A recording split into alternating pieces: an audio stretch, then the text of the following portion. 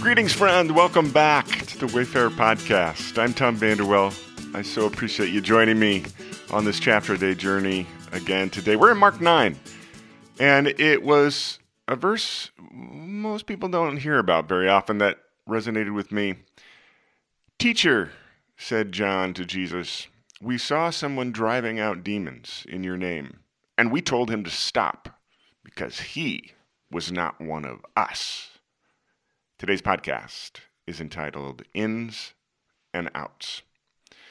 And over the past 5 years, I've quietly watched as divergent lines of political, social, and religious thought have become more and more entrenched behind walls of prejudice and across what appears to be a no man's land dictated by either and or both sides of the Great Divide.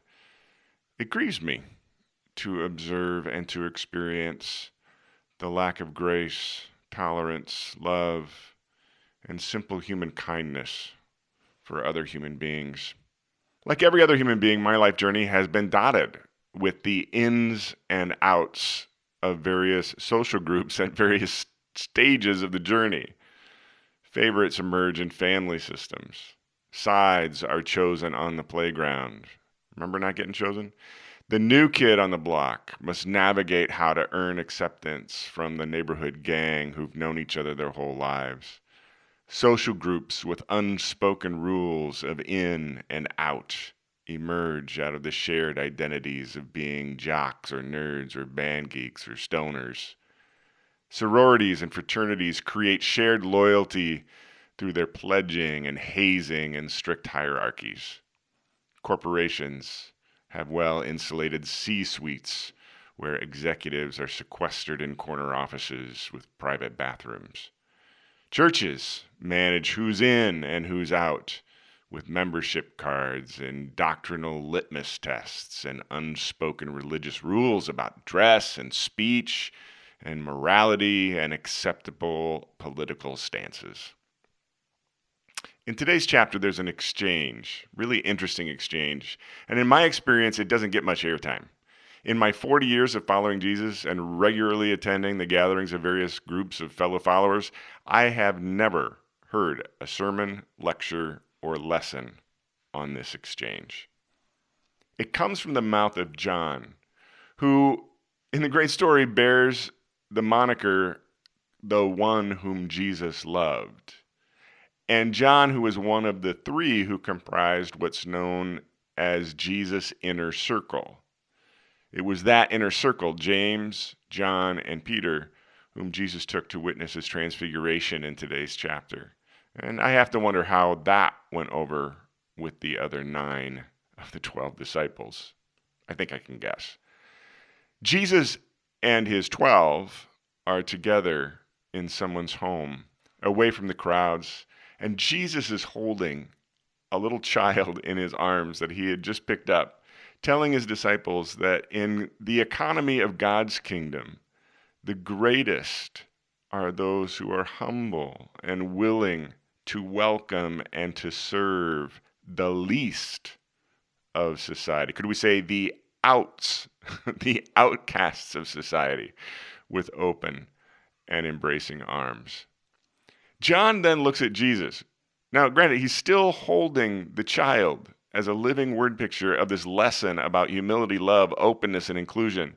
And he says, "Teacher, we saw some guy we didn't know today performing an exorcism in your name, and we told him to stop because he's not one of us. He doesn't belong in our group. You didn't choose him like you chose us. He hasn't left everything and followed you like we have. We don't know where he is from or what he truly believes. Come on, be proud of us, Jesus. We're keeping out the riffraff, those who don't belong in your exclusive entourage." Jesus, still holding the child in his arms, rebukes John for what he has just said and what he has done. See, John can't see the disconnect. Jesus then tears down the wall of John's in-group distinctions and says, John, whoever is not against us is for us. In the quiet this morning, I find myself contemplating all of the walls of distinction that have been erected by various social groups on every side of every issue. And this is where my heart lands as I consider Jesus' words and picture him holding a little child in his arms. First, when I go downstairs in a few minutes to have coffee with Wendy and peruse the news of the day, I am only going to see what their cameras want me to see. I am only going to hear what their editors want me to hear. I am only going to read, watch, and listen to the sources I choose, who, let's face it, I choose because it makes me comfortable in my own groups. Second, what I will see, hear, and read is an infinitesimal and skewed vision of the daily lives, experiences, conversations, and interactions that I and you and billions of other human beings are going to have on this planet on this day. And third, I can't control what others may think of me or what they may perceive me to think or believe or be. People may very well choose to hate me and be against me in any way they choose. But no one is going to get me to hate them any more than they could get Jesus to hate them. As a follower of Jesus, that's my calling, my mission. It's my heart's desire. Forgive? Yes. Again and again. Hate? No.